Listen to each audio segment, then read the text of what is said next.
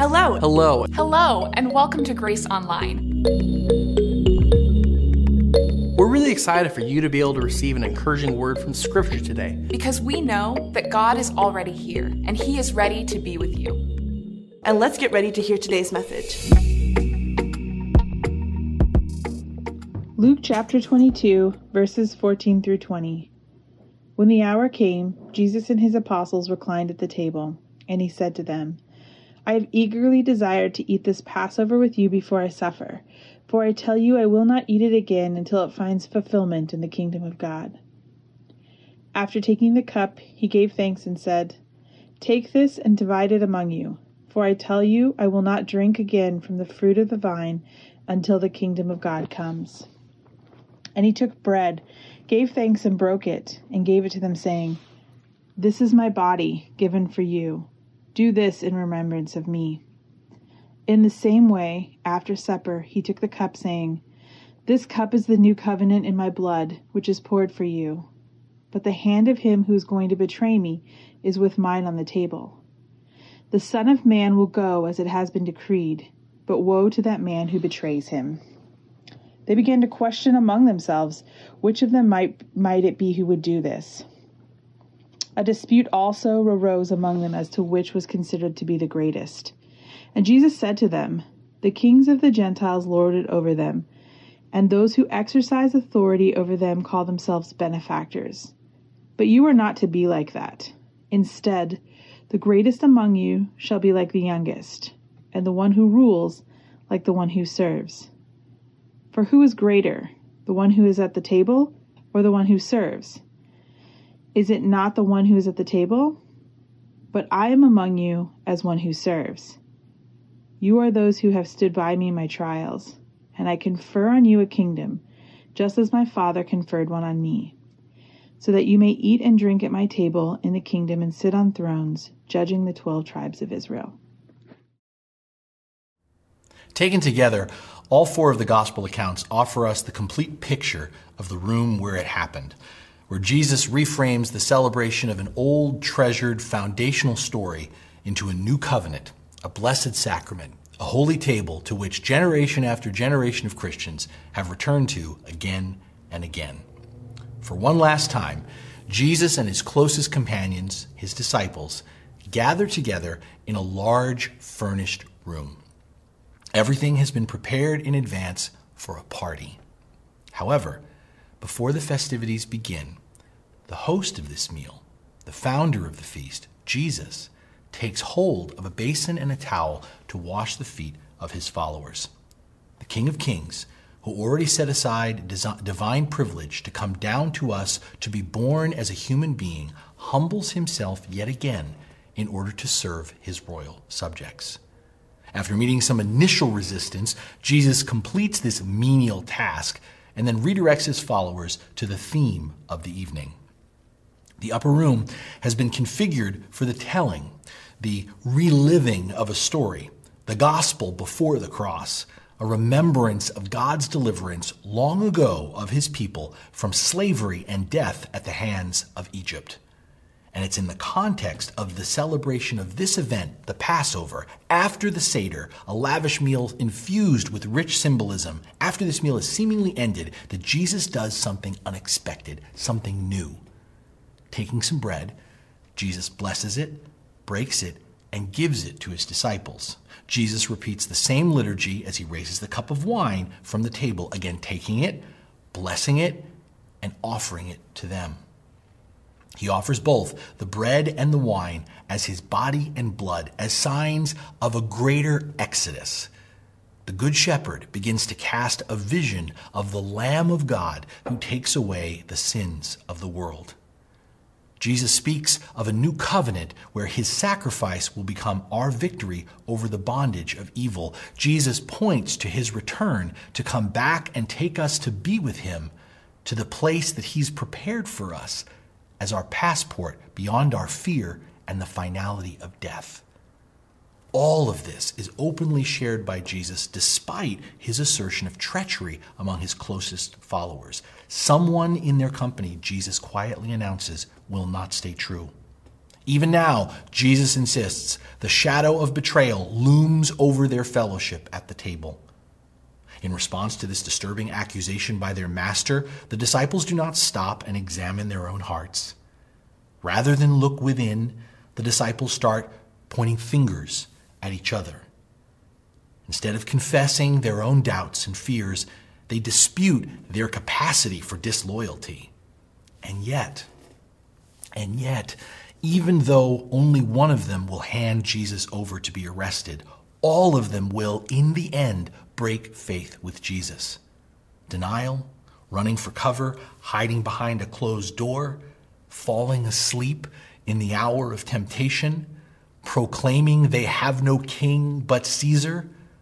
Betrayal takes many forms when we turn our backs on those we profess to love. Changing the conversation, for example, can also be a form of betrayal. And that's just what the disciples do next. Disturbed by Jesus' talk of death and deception, the disciples shift the conversation to what proves to be an even more disturbing fixation. As pointing fingers at each other soon becomes an argument, as it always does, the disciples move from assigning blame to jockeying for position and prominence. When we don't want to face our weaknesses, it's always easier to brag about our strengths. And so the disciples debate back and forth about who is the greatest of them all. Now we've got a family dinner, right? Now we've got a family dinner, because in most homes, at most tables, this is the moment where the real fireworks begin, when all the work that went into creating a special meal, a meaningful gathering, a perfect day, they all get shot to hell. They all get shot to hell by the same old family disputes coming up yet again. Because this debate about who is the greatest isn't a new argument. The disciples have been down this road before with Jesus. Do we remember? Way back when they were ministering out together in Galilee, after Jesus had told his followers for the second time of his coming death, his disciples responded by quarreling over which of them was the greatest. In that moment, Jesus literally set a child in their midst and said, "Whoever is least among you, this one will be great." Well, apparently, this object lesson was lost on the disciples or forgotten in the years that had passed, because here they go again, having the same old tired debate at the worst possible moment. I mean, timing is everything, as we like to say. And think about this. Jesus has just shared he only has hours left to live. Through bread and wine, Jesus has offered to them tokens of his body and blood that would be given for their redemption. Only a few hours earlier, Jesus lowered himself to wash their feet and then later came back around with a new commandment, right? To love one another as Jesus has loved them, to serve each other as they witnessed Jesus serve them. Moments ago, seconds, Jesus cautioned his disciples that the seeds of betrayal were taking root among them. And in response, all the disciples managed to take away from all that is to squabble about who is the greatest among them. And at pretty much any other family gathering, this is where things would get loud and messy. This is where feelings would get hurt and words would get said that would make things worse rather than better. But this isn't just any family meal. This is Holy Communion. This is the table where the depths of our brokenness are eclipsed by the wideness of God's grace. This is where Jesus holds us together despite our differences by recasting our delusions of individual grandeur into a profound awareness of our common unity, both in our need for him and in our call to serve him. Who is the greatest? Jesus could have answered that question by pointing to himself. I mean, and doing so wouldn't have been arrogant because it would have been true.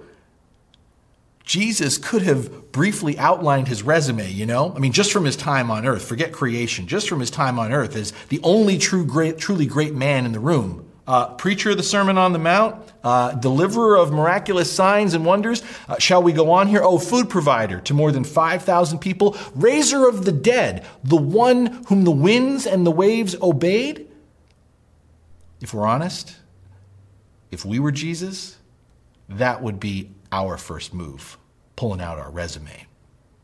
Jesus could have pointed to himself as the greatest one of all, but instead, Jesus, being who he is, turns this moment into a teaching opportunity. Appeals to greatness? Yeah, they sure look good on a t-shirt or a lawn sign. Appeals to greatness? That kind of talk is what the people want, no question. That kind of talk appeals to greatness. It'll draw a crowd. It'll win you lots of votes, no question. Jesus begins by recognizing how we perceive greatness, the kind of leaders we gravitate towards in our desire to be great again. Jesus says the kings of the Gentiles lord it over them, and those who exercise authority over them call themselves benefactors. In other words, the kings we herald as great lord their greatness, their status, their brilliance, their accomplishments, their power, their dominance over others. And in acting this way, exercising their authority first for their own benefit and acclaim, such leaders label themselves as benefactors of the people, benefactors for the people. And you ought to detect more than a hint of sarcasm by Jesus here. Because today, where we might use the word benefactor positively, in like the spirit of charity, Jesus is most definitely being pejorative. Because you see, in the Roman Empire, benefaction was all the rage. Benefaction was the prescribed method for getting ahead. It was often the only way to receive a helping hand. How did benefaction work? Find someone better off than you, then do them a service for which they'll reward you. You know, you scratch my back and I'll throw you a bone. Play the game and you'll be taken care of. Accumulate enough favors and maybe, just maybe, you'll earn a seat at the table. Someday, if you pay your dues. Benefaction was all about power and dominance. Benefaction enabled those who had it all to feel good about themselves, to look great in the public eye for doing a little something for those who didn't have. All of that without really having to lose any of their power. Benefaction created a system that justified an empire built on the backs of many, but enjoyed only by a select few. Benefaction put the burden on those in need, those who were already behind, those who were struggling to be responsible for catching up, responsible for attending to their own welfare. It's an economic philosophy, a prescription for greatness, by the way, still very much in play in today's world. Jesus, however, summarily rejects such a pathway for us when he plainly states, "But you are not to be like that." And he then goes on to redefine greatness not as power achieved through dominance, but rather power expressed through service. Jesus returns to that object lesson he tried all those years ago unsuccessfully to teach his disciples once before, as he says, "Instead, the greatest among you should be like the youngest." In other words, the gateway to greatness is not moving on up, but coming down to the level of a child. Children aren't self-sufficient. To be like a child is to adopt a posture of dependence rather than independence. The power of which Jesus speaks is not gained by falling back on being the oldest, the most tenured, the most experienced, the smartest person in the room. No. The power that Jesus is talking about is received by acknowledging, regardless of one's physical age or time on the job, regardless of all that, of recognizing one's continual youth and inexperience when it comes to how the kingdom of God works. It is to own rather than to deny one's ignorance, and therefore to confess one's continual need for the Lord's wisdom. It is to cry out rather than to justify one's mistakes, to confess one's constant need of the Lord's direction in their life. It is to get up each morning. It is to walk through each day. It is to go to bed at night relying on God's power for everything, from the beat of one's heart to the breath in one's mouth, from the daily bread on one's table to the salvation of one's soul, and everything in between. In other words, Jesus says the power of true greatness is not something we can achieve. The power of true greatness is only something we can receive. Receive from the one who is the greatest of all, Jesus Christ. And once received, how are we to exercise the greatness of our salvation, all that mercy and forgiveness, all that grace and love, all that wisdom and direction, all that hope and joy, all the presence and provision of God in our lives that we are given by Jesus? How are we to exercise the greatness of the kingdom of God, which is conferred upon us by Christ? We are to rule. We are to be great by serving one another. And just to make this part, that last part crystal clear, Jesus adds, "For I am among you as one who serves." We learn a lot about someone from how they are described by others. And the question is, how have we as the church described to a watching world who Jesus is, as we've argued and debated like the disciples over these past 12 months? Who have we described Jesus to be? Because the thing is, we often choose to highlight or stress those expressions of Christ that most closely align with our own values and desires. Over this last year, there's been a lot of talk about Jesus as worthy of being worshiped, not socially distanced, but in person, inside our church buildings. Over this last year, there's been a lot of talk about Jesus as victorious over sickness and disease, and therefore we ought to walk by faith instead of fear in the midst of a viable threat of infection, despite the number of people who are dying. Over this past year, there's been a lot of talk about Jesus bringing judgment on a sinful world through this global pandemic, through all the civil unrest, through that contested election, and so forth. But are we describing Jesus to the world the way he describes himself? Because Jesus, not just here, but repeatedly throughout the Gospels, Jesus singularly describes himself as a servant. Not a teacher, not a healer, not a miracle worker, not the Messiah, not even our King. Though he is all of these things, Jesus declares himself to be one who serves those in need, who serves those who are sick, who serves those who are hurting, who serves those who have been cast aside, who serves those who long to be seen, who serves those who are dying. The very greatest one of all makes himself our servant, not only by washing our feet and offering us his broken body and blood, but by bearing all our guilt and shame, by carrying the consequence of all the chaos and brokenness born of our rebellions and obedience. The very greatest one of all humbles himself to serve us all the way to the cross, all the way to the grave, all the way through death and hell. And now Jesus calls us to be like him, to find our true greatness not in living for ourselves, but in serving others. And the thing is, this is as much a challenge to us today as it has ever been within the body of Christ. Living in the age of COVID-19 has exposed for all the world to see that we as the church are more concerned about our own status, our own comfort, our own well-being than with any suffering that's going on in the world.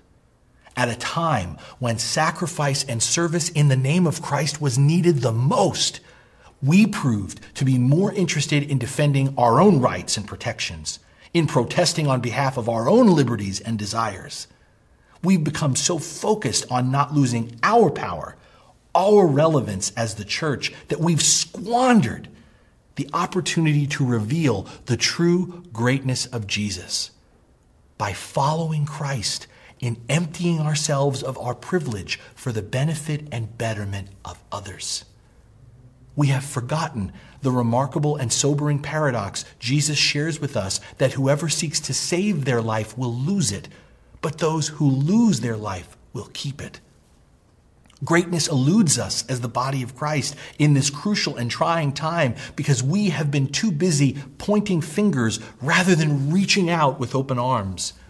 Greatness eludes us as the body of Christ because we are still vying for power and position rather than yielding and trusting God, worshiping Jesus not by getting back inside our building, but going out into the world and compassionately ministering to others. The point is not that serving others will get us to greatness.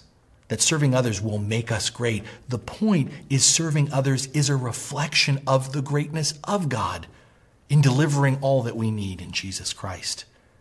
Greatness eludes us, beloved, as we continue to focus on what we want, what we demand, rather than gratefully living out of what we have, the fullness of what the Lord provides. When we serve from a place of want or lack, any service we give becomes about our need to find fullness and satisfaction. We're back to benefaction in that. We're back to serving, right? Whether we realize it consciously or not, we're back to serving because of what's in it for me.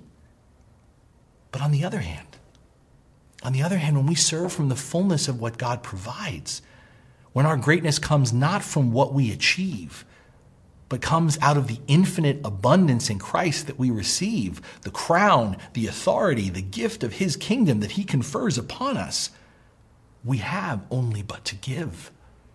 Drawing from the infinite well of the Lord's grace, we are able to honestly serve with love and compassion, no longer needing to get, but in all blessings to give. What is true greatness? Giving out of what the Lord has given us, humbly relying on God for all that we have, and then holding nothing back from what God provides in coming alongside each other. What is true greatness? Serving others as Christ continues to serve us. And such greatness isn't just one of the many elements of the Christian life, one of the many aspects of being the church. Serving others out of love for Jesus is what constitutes our life and our greatness together as the body of Christ. For serving others is how we proclaim the gospel, not just in words, but in truth. Serving others is how we fulfill the greatest commandment of neighborly love, loving others, family, friends, strangers, and enemies, all like Jesus.